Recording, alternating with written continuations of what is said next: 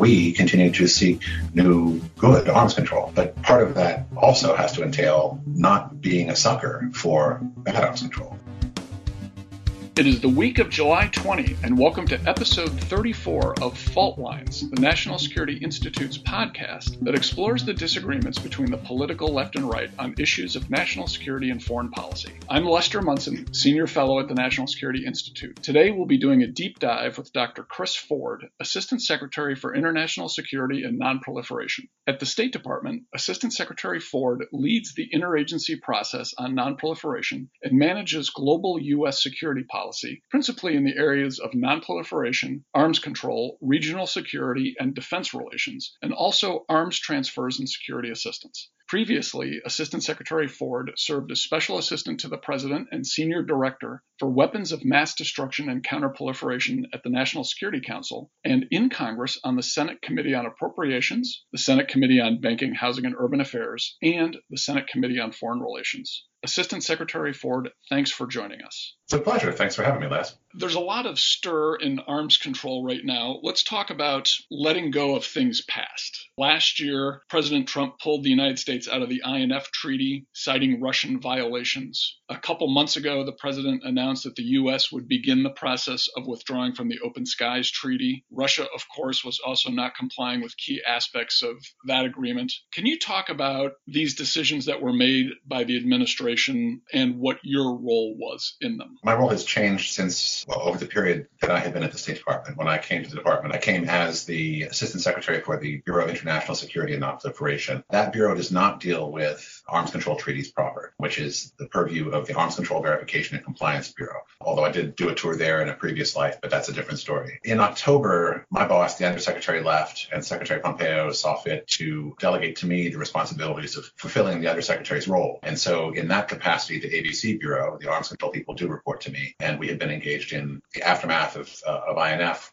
and in the Open Skies decisions since that point. What have you seen as the fallout with our friends in Europe, allies, friends? What has their reaction been to the administration's decisions in these two cases? Well, I would say in INF, our allies and partners in Europe were very understanding and supportive of our decision to withdraw. They had been, as we all were, painfully aware of the long and extended, protracted diplomatic engagements that U.S. diplomats had had with the Russians ever since compliance concerns first started to be raised with Moscow under INF back in 2013. We've had any number of engagements directly with the Russians, bilaterally, multilaterally, through the Special Verification Commission that was set up under that treaty. And our allies were there, watching all of this, and indeed, in some respects, involved in many of these engagements with the Russians all the way along. And they fully appreciated every single turn Russia had refused to change course.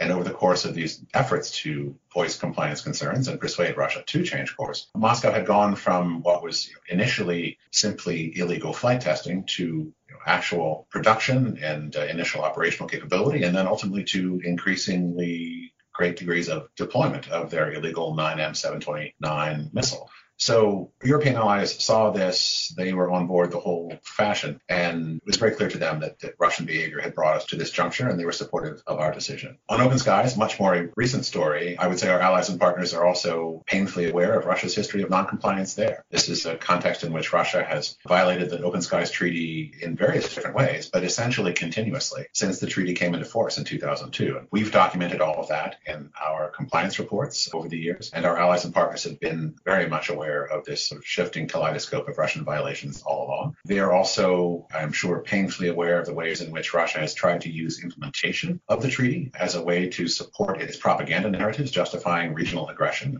Pretending, for example, that the Russian-occupied puppet governments that it carved out of Georgia in 2008 are independent states and therefore fall under different border flight rules, for example, under the treaty, which is illegal under the treaty, but it hasn't stopped the Russians from trying to use that. And also more recently, in addition to that, using airfield designations to try to support regional aggression narratives against Ukraine, trying to claim that airfields in Crimea are in fact airfields in Russia for purposes of Open Skies implementation. So our allies are very aware of that as well, and they are certainly aware of our concerns that Russia may also, on top of all of that, be using Open Skies collection in support of its emerging strategy of targeting critical infrastructure in the West with precision-guided conventional missiles.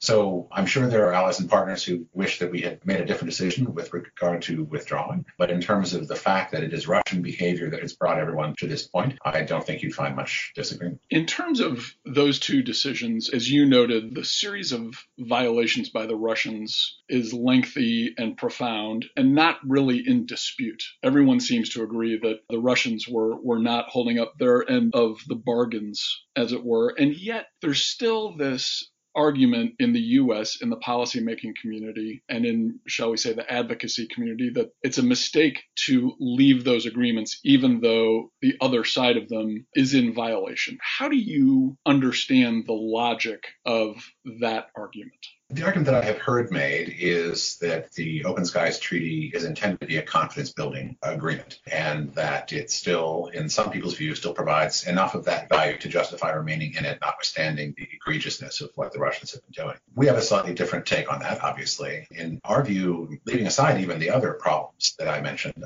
using imagery for targeting, which, by the way, is not permitted by the treaty, it makes very clear that one must use imagery from Open Skies for purposes that are consistent with the purpose of the treaty. I'm guessing that a confidence-building treaty is probably not designed to support warfighting targeting. But leaving that aside and leaving aside the egregiousness of these sort of regional aggression narratives, even on the point of Russian compliance on its own terms, our view is that Russia has indeed gravely undermined the confidence-building purposes of the treaty. This is a treaty, the basic idea of which was articulated first by President Eisenhower back in the 50s, and it took years and years and years to make it a reality. But the basic idea was that the sides in the Cold War would be able to build confidence with each other by, in effect, sending the signal that they have nothing to hide.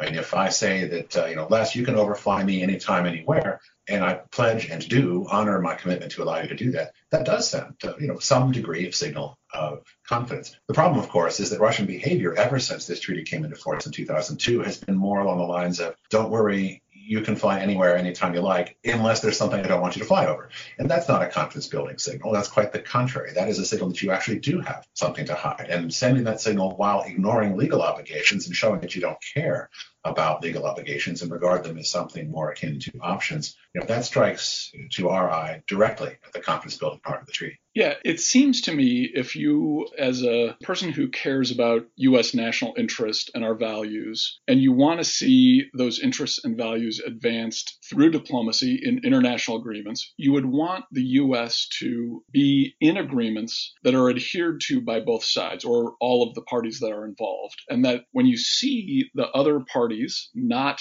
complying with the things that they need to comply with, that agreement should be treated in a way that is very different than other agreements. In other words, you should leave them or in some way sanction that type of behavior so that you maintain the ability of the U.S. to act diplomatically to advance its interests. It seems counterproductive to me for those who care about arms control to support U.S. involvement in agreements in which Russia or whoever the other party or parties happens to be is not complying. It seems self-defeating. You won't get much argument from me on that. I think we've demonstrated our bona fides of simultaneously seeking good arms control, and perhaps we can talk about that in a minute, but also being willing to walk away from bad arms control. I don't value agreements for their own sake. I value them for what they can do. And I'm enough of a believer in the ability of arms control potentially to do great good that I and we continue to seek new good arms control. But part of that also has to entail not being a sucker for bad arms control. And I think we are trying to strike that balance, and not everyone does. So I watched you in an interview with another think tank discuss what Plutarch's views of arms control might be. Can you tell our audience what your take on Plutarch might be in this situation? I will have to begin with apologies to any true Plutarch scholar out there, because since I'm not one, but also with the caveat that, clearly avoiding nuclear Armageddon was probably not on his to-do list back in the first century. But that said, I've always thought it a really interesting point to remember in these kinds of modern day policy debates. His advice about telling a true friend from someone who isn't. In his characterization, a true friend is someone who doesn't just tell you what you like to hear. That's a sycophant or a flatterer, if you will. A true friend tells you what you need to hear. That's part of being a true friend. And I would say that what we've been trying to do is be a true friend to arms control. We don't want agreements for agreement's sake. We are clearly willing to walk away from things if they're being egregiously violated by the other side, or if they have ceased to perform the good that they were designed to do. And we're also seeking to get into good ones and to make arms control agreements where we can that are effectively verifiable, that the other side complies with, and that ultimately serve our security interests. And so I regard that as being both aspects of that as being part of being a true friend to arms control. And if you're just in the business of agreeing to agreements for their own sake and sticking in them no matter what the other side does, you're not a true friend to arms control. I would regard that as being a sort of a weird sycophant to arms control, and that's not where we're willing to go. We were colleagues of a kind in the Senate. We were working on different committee staffs, but we intersected a little bit. And I've always been mindful of the Senate role as described in the Constitution in international agreements, which, as the founders wrote and imagined, was a role of advice and consent as manifested in the ratification process, 2/3 of the Senate needing to agree to any treaty. Of course, in the modern day world, we have all kinds of agreements between the U.S. and other countries, many of which do not make it to the treaty threshold. In other words, they're of a type that doesn't need to be approved by the Senate under the Constitution. You've been in a variety of different positions in the U.S. government. Sitting where you are now, what is your thought about the value of an international agreement that has gone through the Senate approval process? Does that give it added legitimacy in politics, in security, in the way we conduct our affairs? I think it does, and I can see arguments. It's a question of trade-offs. Shortly after you left, I was on the Senate Foreign Relations Committee staff as well, and I would dare say we both have a pretty keen appreciation for how challenging it can be to get through those hurdles of supermajority voting. And there's certainly a long history of agreements going to the U.S. Senate and not getting that approval. And everyone's aware of that. So it's for that reason, I'm sure that presidents have often been tempted to try to see if there are other ways to get agreements in place that don't require jumping over the big hurdles. The other side of it, though, is that you get a lot of bang for the buck of that kind of legislative buy-in and legal impact. Under our Constitution, treaties thus ratified become the law of the land. That's not a trivial thing. And by virtue of having gotten there, you can't get across that finish line unless you have a very significant number of legislators in support of that kind of thing. And so I think the ratification process provides a very powerful tool when you can do it for ensuring legislative buy-in and for creating real legal impact in ways that it's not possible to do, even where there are, to some degree, legally binding executive agreements possible. It's just a very different sort of beast. And so I guess it depends on what you want to do and what the circumstances are. I think the gold standard, if you will, is to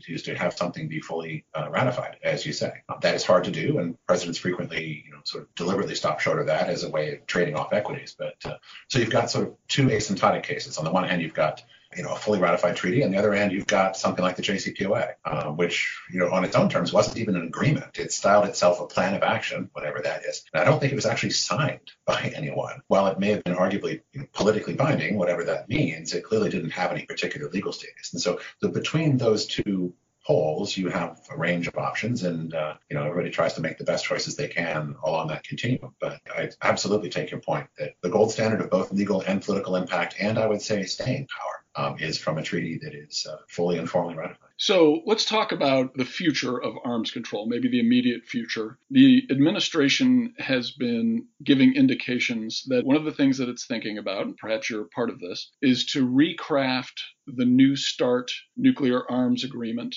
to include China. Of course, it is not currently party to the agreement between the U.S. and Russia. What can you say about that possibility and whether that's a realistic hope for the next version of that agreement? I would qualify your description slightly. We're not seeking to sort of open up New START and renegotiate it with more parties. What we are seeking is an agreement to follow New START of some sort that will handle more challenges better and covering more countries and more systems than New START does. And we've been very clear publicly about there being essentially sort of 4 pieces on the need-to-do list. The first being, of course, to cover what New START currently covers. So at whatever point New START expires, we would need to have some answer to the challenge of constraining Russia's strategic systems that are currently covered by New START. The second piece is that we need there to be some answer to the problem of Russia's non-strategic weaponry. They have a very sizable arsenal of non-strategic nuclear weapons, much, much larger than our own, and they're on track to increase it still further in the years ahead. And it's been clear ever since New START was itself ratified that some answer needs to be found, providing an arms control answer to that problem from our perspective. So that's the second piece. The third piece is to make sure that things that are strategic but fall outside the definitions of of what is covered, for example, by New START, are also somehow encompassed in a new arms control framework. And that goes specifically to this challenge of these sort of weird and sort of dangerous and sometimes apparently dysfunctional weapon systems that the Russians have been bragging about building, such as the nuclear-powered, nuclear-armed cruise missile, sort of the road mobile Chernobyl, as some have called it, the one that had that criticality accident up in the northern waters a while ago. There's also that underwater, the nuclear-powered, nuclear-armed drone thing that is essentially a way to create giant radioactive tsunamis in somebody's port. I mean, this stuff is sort of nuts, but if they're going to build this, it absolutely needs to be covered by some future strategic arrangement. That's sort of a third piece, and those are all just the Russia pieces. And that brings me to my fourth point. And that is, of course, that we need to somehow cover any and all analogous systems that the Chinese may have. China currently is constrained in no way whatsoever by any kind of arms control agreement, and it's furiously building up the size of its arsenal and diversifying the range of its delivery systems in ways that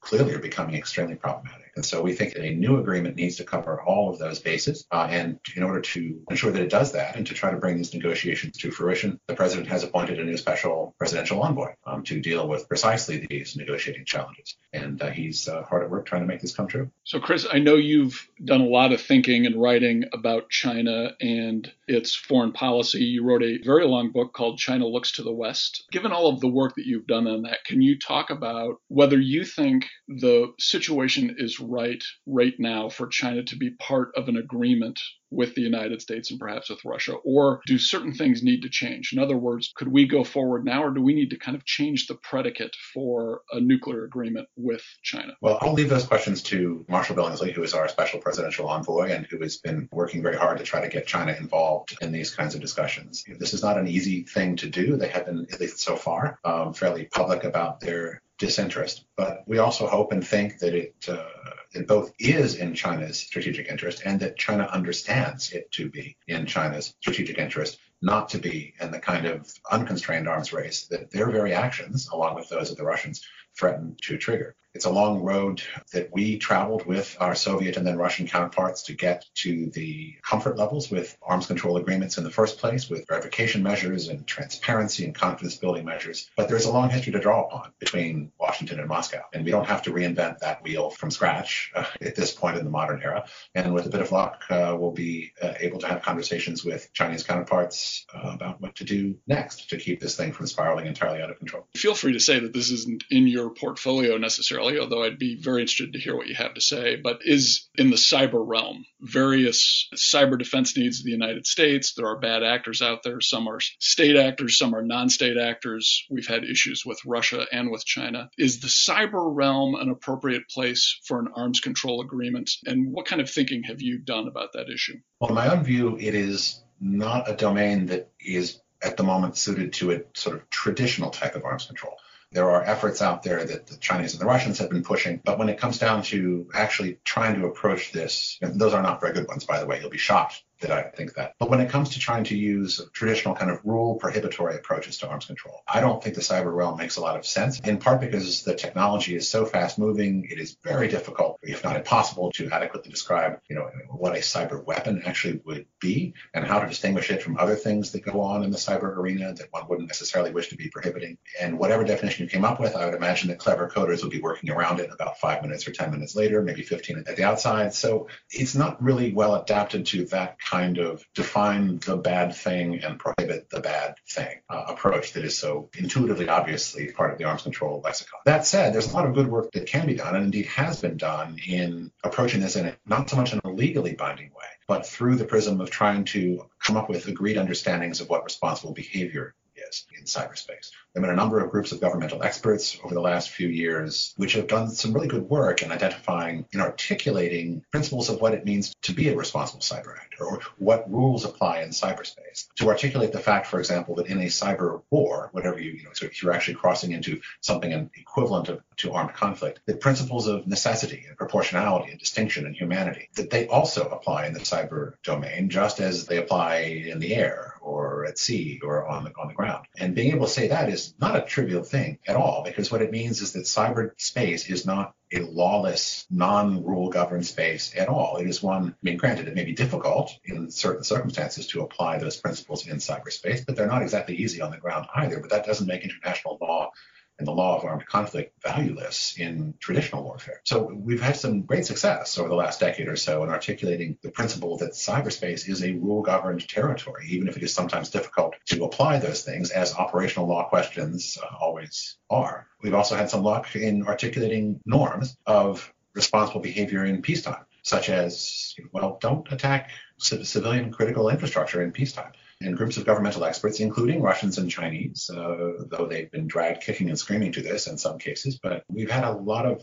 progress in articulating those kinds of norms of behavior. And that's important, not because they're legally binding, they aren't technically legally binding, but because it gives the rest of the world a standard to hold people to. And when you see someone doing something that represents clearly irresponsible behavior, that very articulation of the right approach becomes the crystal around which can congeal a diplomatic or other sorts of responses. And that contributes to cyber deterrence as well as to sort of solidifying norms of responsibility there. So we've actually done a fair amount of that in cyber, and we're looking to do more of it in outer space as well. And it's sort of an alternative complement to traditional approaches, and especially in places like cyber where traditional sort of rule prohibitory approaches don't really feel like they make a lot of sense at this time. These kinds of normative ones are, I think, really valuable, and we're trying to continue to advance them. One of the other high-tech areas, non-nuclear high-tech areas people have been talking about as a possible subject for arms control or some kind of agreement is hypersonic weapons, which are highly kinetic devices that could act very quickly, seemingly very expensive. Is that a possible area for future arms control agreements? And if so, how would you have a verification regime for something like that?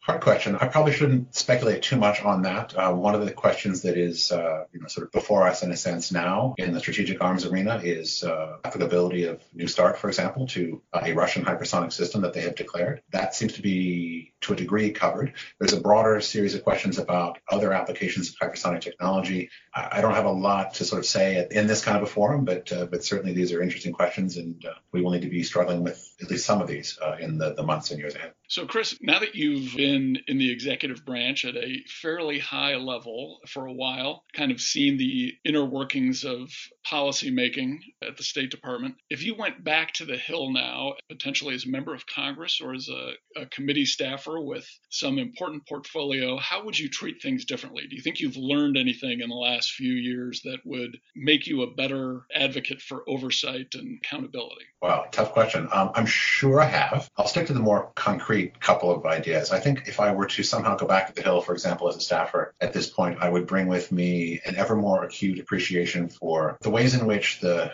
many and sometimes duplicative congressional reporting requirements actually sometimes make it hard for the national security professionals in our bureaucracy to do their primary jobs of trying to keep the American people safe and secure and advance our interests overseas. I also fully appreciate the importance, as a former staffer already, of ensuring that Congress gets the information that it needs in order to do oversight. But I have to think that there's a better spot we can find, a better Aristotelian mean, if you will, that allows Congress to get what it needs, but without quite the degree of impact upon day-to-day operations that congressional reporting sometimes can impose. I imagine there must be some way to consolidate and streamline and work out an approach that makes more sense in that respect. And I guess I would say, and I have to be a little careful here, but say a similar point about things like restrictions on waiver authority and statutory policy restrictions. I go back in the Senate to my first days there to the 90s and the days of Bill Clinton's infamous comment about fudging intelligence assessments in order to avoid mandatory sanctions under the Arms Export Control Act. I was on the Senate Foreign Relations Committee staff much more recently during a period also